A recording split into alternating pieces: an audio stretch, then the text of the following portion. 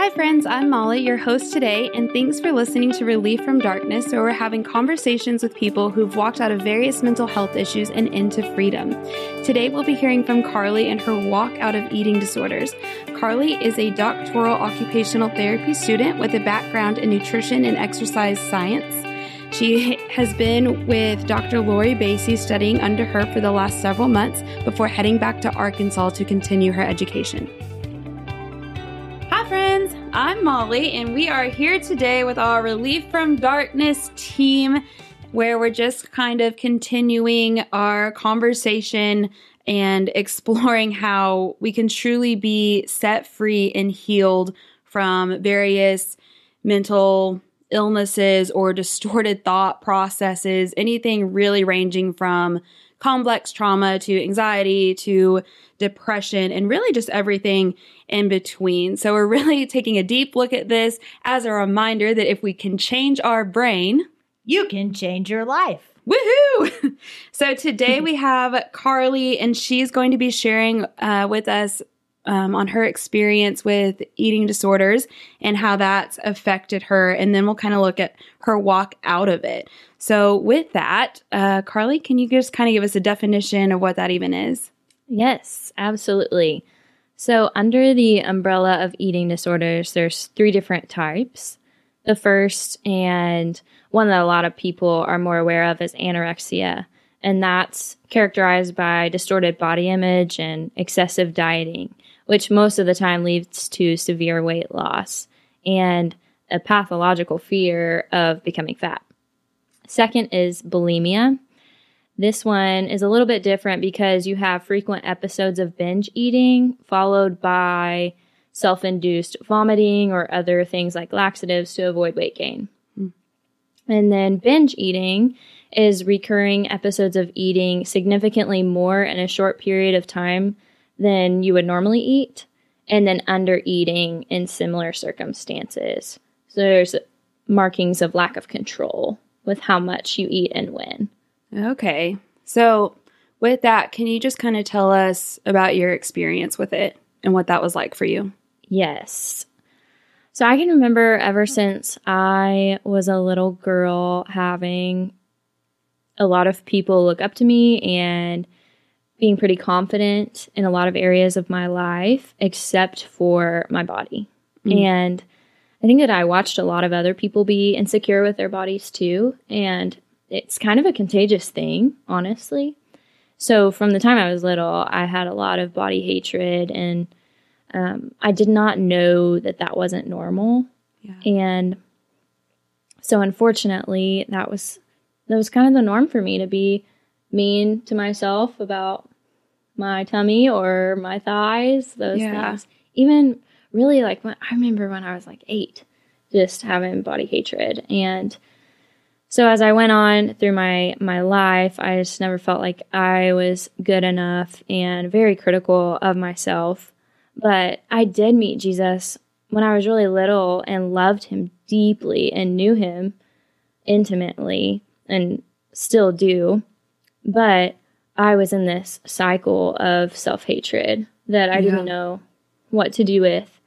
And it makes me think of some characters in the Bible too, that even though they knew God, even like Eve knew God, but she still ate the apple. Yeah. And that's kind of what it felt like for me. Like I was still going back to the apple and not knowing what to do or how to experience healing. And so fast forward to college, none of this is resolved, but I really didn't think it was that big of a deal. And I experienced a pretty bad breakup, and my oldest sister was really sick, and doctors didn't have answers. And so there was a couple things, plus some more, that weren't in my control, but I knew I could control my body image. Yeah. And so this is where I began the eating disorder for real, and was over-exercising, usually 2 times a day, multiple times a week, under-eating. And then I would go through weeks or seasons where I would hardly eat at all. And then other times I would binge or take laxatives. And so I kind of have experienced all 3 of the eating disorders that I talked about earlier. but none of it was working. And I still found myself in a really hard cycle to break because I didn't know what the break would be.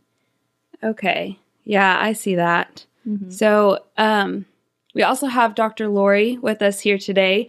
So I'm going to ask her my favorite question, which is, Dr. Lori, can you please give us the brain dump? Absolutely, Molly. I would love to. And in fact, as we're talking about eating disorders, we're going to go back to our CPR. And so what is a CPR of eating disorders? Carly described a time in her life, and she was really, really young. And they say that 90% of eating disorders are found in females. And then the average age is between 12 and 25 years old. And so it's really, really important for us to be connected and to pay attention to how we are and how we're doing in relationship to our community. And if we see, again, the unusual behaviors, the unusual eating cycles and the patterns, then knowing that it's probably going to break our heart to figure out really what's truly going on. And in the midst of all of that, I think this is just riddled with just this obsession about self, obsession about calories, obsession about, again, as Carly described, body image. And in the midst of all of this, with the psychoeducation and then the routine really has serious implications. And at some point, if this thing isn't intervened with, then there's all kinds of things that could happen. The periods stop, heart rates slow, hands and feet become cold as the body attempts to conserve calories. The skin becomes dry, the hair may fall out. The person complains of fatigue and looks listless and lethargic. There are dizzy spells and fainting occurs, again, with the behavior of the irregularities in eating and exercise and diuretics and laxatives. And then there can be such an imbalance that it can result in cardiac arrest and just really serious ramifications. And so I think with the brain dump, we need to be just really aware, not only for ourselves, but then also those that are in our community through connection. Mm-hmm. Is there something going on? Are we obsessed with? Is somebody else obsessed with? And then we can see those signs and those symptoms physically with our routine. If we're externally unable to maintain safety and to break these thought processes, then that's a time where external parameters need to be put in place and help really needs to be received for this, because it can be really serious and dangerous. Mm-hmm. It's sounding really serious and really dangerous. And I think that's hard just with the world that we live in, where it's so normal to kind of have this body image, or where we really build up ourself in our own confidence and in our own strength and what we can offer the world. Like, sometimes it might be hard to even catch. Like, if we don't know that it's even, if it's such a normalized thing and almost even glorified of people overworking out or under eating, like, that seems like super detrimental. Mm-hmm. And really, I kept it all hidden. Yeah. It was so internal. And externally, behavior started coming out. But internally, I was just full of confusion, and the eating disorder or thinking about it that way wasn't even a thing. Like, I didn't wake up thinking I have an eating disorder. Right. But it was hidden under the I'm going to look better, feel better type of mantra, really, if you will. But that only led me to think more about myself and have less room to think about the Lord or others. And so, like Dr. Lori mentioned, I became obsessed, and it was disgusting, honestly. And it's hard to even talk about that I was stuck in that cycle of thinking about myself so much, because I didn't want that for my life. Yeah. I still don't. And so, thank the Lord. Yeah. He opened my eyes and drew me in gently. But it is a really internal, hidden, shameful cycle. So then, can you just describe a little bit about the walkout process, or how did the Lord meet you in it? Yeah. So when I was in college and when it was really ramped up, I hadn't had a period for a couple years and was experiencing several of the symptoms that Dr. Lori had mentioned earlier. And there was a season where I had gone to the chiropractor for lower back problems. And then I stopped going, and a lot of the eating disorder things ramped up again. And then I went back to the chiropractor, and he was a hilarious guy, self-proclaimed atheist, and we just really got along. But when he was adjusting me, he had a moment with me and said, "Hey, are you okay?" And I knew exactly what he was talking about. But no one had asked me because my friends, like, or family, you know, had just seen like, "Oh, you look really good." Because I had kept it so hidden, they had no idea the internal, torment that was happening inside of me. But he had just a moment to be like, "Hey, are you okay?" And I just giggle now and thank the Lord that he used an atheist to literally wake me up. Yeah. And so it's a beautiful story and led me to get help.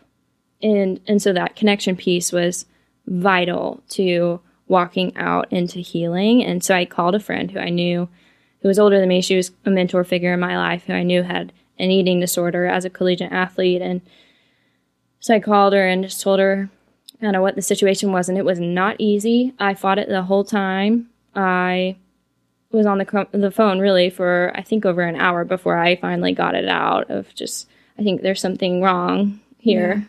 And she was so gentle and so kind. And I'll never forget what she said. She said, "Carly, you cannot white knuckle your way through this, but you have to surrender, repent, and walk with Jesus through this." Wow. Yes. And it has really stuck with me. Yes. And so then getting a counselor involved was huge, and having safe family and friends were also just essential for me, accountability wise, walking this out. And it was weeks that turned into months that turned into a couple years really for me. And I think the most beautiful thing of that whole season was getting to know more of who God is. And I learned that he is steadfast. Yeah. That no matter what's going on internally or externally with trauma or sin or shame, whatever it may be, he is steadfast, which means his love is steadfast, his justice, his mercy, his presence is steadfast. And so out of learning who he was, it helped me learn who I was. So the girl who didn't know who she was and was struggling with this eating disorder wasn't labeled by that anymore. But I was labeled as a daughter of the King, who is here to stay with me. Yes. So it's just a sweet picture, really, of his grace and mercy that was constant in my life and awakened me to his love and his heart for me and the world in a whole new way. Yeah. So practically speaking, it sounds like you set up some really good parameters with connecting with people and really putting in things to help maintain what you've learned along the way. Yeah. So are there any other just really practical things, or can you go into a little bit more detail of like the things that you set up around you? Or do the thoughts come up when the thoughts come up, or the want to control or boost in your self-confidence or something? What are some real practical ways that you've helped yourself maintain? Yes. Scripture memory. So when I had intrusive thoughts, I would start trying to remember the scripture I was memorizing, because gosh, what can combat our thoughts better than God's word? Right. And I threw away the scale that was in our apartment, and I had my roommates in on it, so they knew what was going on. So they had all the laxatives that I had, and any time that I was really struggling, I would text them, and they would immediately send scripture or say I'm praying, and that was huge. Code word. Huge. Yes, yes. So those were the biggest things. And I had someone tell me one time, and they were like, you know, when you're in the middle of the thought process and it needs to stop, or we're like, is this from the enemy? But if we can just grab hold of scripture and turn it back to praise or worship, that at some point when we stand firm long enough in that, then the tactics of the devil they do the exact opposite of what the intention is. Yes. Because then suddenly you're worshiping and not even in that anymore. Yes. And my mom shared with me something similar too. She was like, Carly, think if every time you thought about yourself in a negative way, what if instead you could pray for someone else? Wow. And how beautiful. Yeah. It's exactly what you said. Like, man, just to turn that into an opportunity to glorify the Lord and to lean into others and pray for others could be a really cool opportunity that it did come up a lot for me because I still was thinking about myself a lot. And, Right. And so it became more of a time of prayer for me. So it's a walkout. Yes. Yes. So if anyone is struggling with eating disorders, if you could give just one takeaway on what you'd want the listener to experience right now or want them to know, what would that be? Well, I have this little prayer that is really powerful because I think for me, it was easy to go in the all or nothing mindset with it. Like, okay, I haven't eaten today, so I'm a total failure. But instead to remember that each day is a fresh start. Yeah. But we can have that fresh start moment by moment too throughout the day when we're fixing our eyes back on Jesus. And so I'll read this little prayer. It says, "Meet me, O Christ, in the stillness of morning. Move me, O Spirit, to quiet my heart. Mend me, O Father, from yesterday's harms. From the discords of yesterday, resurrect my peace. From the discouragements of yesterday, resurrect my hope. From the weariness of yesterday, resurrect my strength. From the doubts of yesterday, resurrect my faith. From the wounds of yesterday, resurrect my love. Let me enter this new day, awake of my need, and awake to your grace. O Lord, amen." So it's just a sweet prayer That's so good. yeah, isn't it? I just Yes. love rereading it and setting it as my screensaver on my phone just to remind myself, like, oh, the Lord is steadfast, so he's available to me all the time, every day.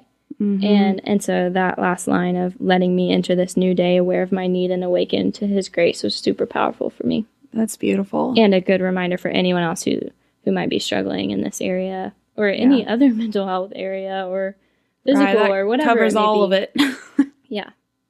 So, Dr. Basie, is there anything that you would like to add or just practically speaking for maintenance or from a brain standpoint? Molly, there is always something to add with the brain. You never even have to ask. But what I'd like to say is that our brains are hardwired for connection. Yeah. And so connection is going to be critical. And so in the midst of whatever it is, whatever subject we're talking about, if we feel shame and we want to isolate and there's secrecy, then that's a pretty good indication that there's something that needs to be removed from our lives because it's hindering the fullness of the love of Christ. And once we start to acknowledge that, that's half the battle, is actually identifying it. And then the next part of it is a walkout. And so it's not one and done. It took a while for our brains to get to that point, for us to order our brain to think about ourselves or what we were going to eat or our body image. And so it is certainly a walkout. But the goal isn't then when we get to a certain point, when I no longer do this or that. The goal is actually to encounter Jesus every day. And he's in the middle of the process, which I think Carly so beautifully articulated. And so that would be my 2 cents worth in regarding the brain. It's not a one and done, it's a walkout, and that we're hardwired for connection. So in that moment of when I'm thinking isolate or don't tell anyone, that should signal in me, I probably need to go find someone pretty quickly and let them know what's going on.